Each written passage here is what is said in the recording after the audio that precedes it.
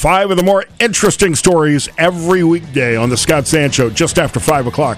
News Radio 1370 and 92.9 FM. Welcome back to the show. Kevin Mullan sitting in for Fred Lefebvre in the Fred Lefebvre studio downtown at the corner of Superior and Lefebvre. At least that's what he tells me. I haven't tried to punch that into my GPS yet to see if it'll work. I'm going to try that tomorrow. So if I'm not here tomorrow, you'll know it's because I got lost. Holy Toledo! Holy Toledo, this is cool. There's some businesses in our region doing things that I didn't know that some of these industries even existed, let alone that they existed and are thriving here in Northwest Ohio. It is my pleasure to welcome to the show a childhood friend of mine that we just reconnected over business, Nick Cron. Nick, welcome to the program. Thank you. Thanks for having me. So you've got a cool startup tech company called NextUp.ai. What in the world is that? So NextUp.ai is a productivity app solution for two software products called Slack and Microsoft Teams. We make an app for them, similar to an app in like an iOS app store that you'd have on your phone. We make an app that businesses use to help their employees have better productivity in their workday. And really our focus is development resources at companies that have lots of engineers, think gaming companies, think tech companies in San Francisco, et cetera. Those folks work in these programs all day long, and what our apps do is make it so that they spend less time switching between different apps. And we call that context switching in our space. So this is something that I think I would expect this business to exist in Silicon Valley, but you're doing it here in the Glass City, here in Northwest Ohio. Yep. Why here? Well, I grew up here from this area. I moved away for college, lived in a couple other places, and came back to the Toledo area and was working in the consulting space, and then got recruited into another startup that I was involved in for a long time. And when it came time to start my own business, this is where I'm at, so started a remote team based out of Toledo.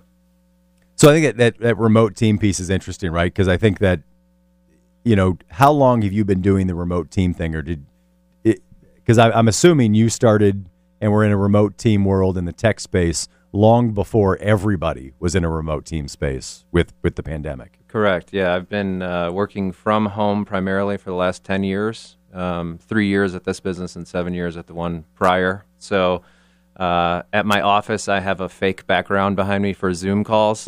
I had that pre-pandemic, so I think I was one of the few people who had that. There's a lot of things that have come out post-pandemic about cool Zoom backgrounds, but I had one before the pandemic to make people think I was sitting in San Francisco when I was talking to them. Because they wouldn't be impressed by Toledo. Is that what you're saying? That wouldn't the home of the Mud Hens doesn't get them thinking this is a tech hub? Well, we always say that Ohio is the tech hub of the country, and they laugh at that. But I think that it's just about passing the sniff test. They've got to think that you're some guy sitting in an office rather than me sitting at my home talking to them about software. It's just about validating that you can help them. I'm fascinated by entrepreneurship culture.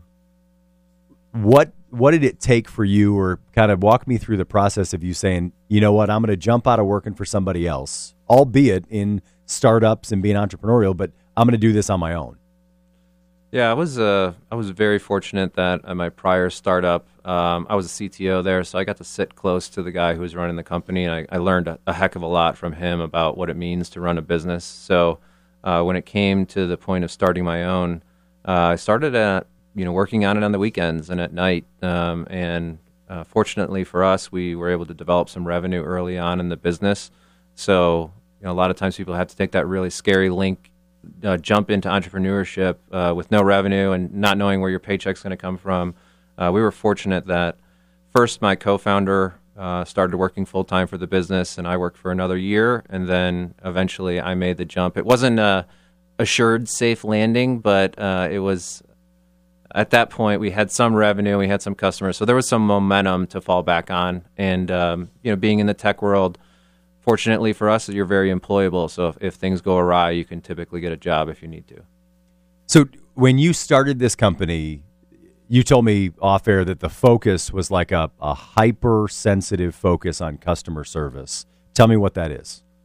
Yeah, we believed from the very beginning that our customers would guide us where we needed to go in the software space. So we have 650 customers. They're all over the world. They all have the same problem. So we believe from the very beginning that if somebody reaches out to us, first of all, we're really fortunate that they're even using our software. So we were grateful and truly grateful that they were reaching out to us saying, hey, I'm trying to use your software. I wanted to do this or that. So we kind of committed at the very beginning that we'd be hyper responsive to their needs. And like one of the ways that we exemplify that is we keep a public roadmap. So we tell all of our customers what we're working on next, and we allow them to submit their ideas and vote for ideas that they want. So to this day, we have a chat program that people reach out on our website, and my entire company now, which we're still small, there's 12 of us, but everybody is available to respond to you immediately. And some of my team says, like, hey, we should just define some people that do that. And I keep saying, no, we're all going to do that.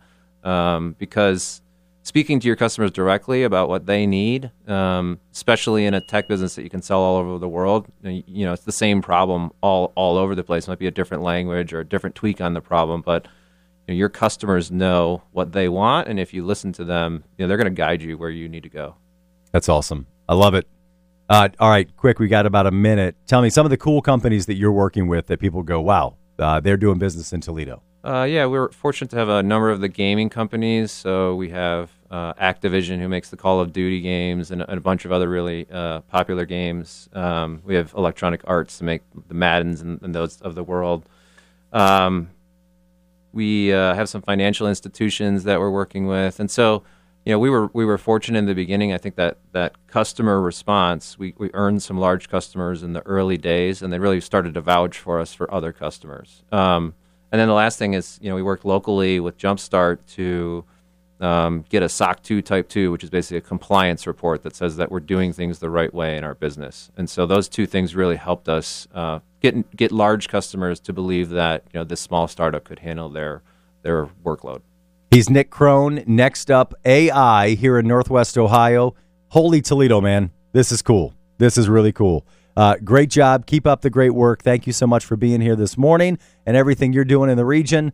We're going to take a break for our top of the hour news, traffic, and weather. We'll be back on the other side of this with Matt Killam from the Metro Parks on 1370.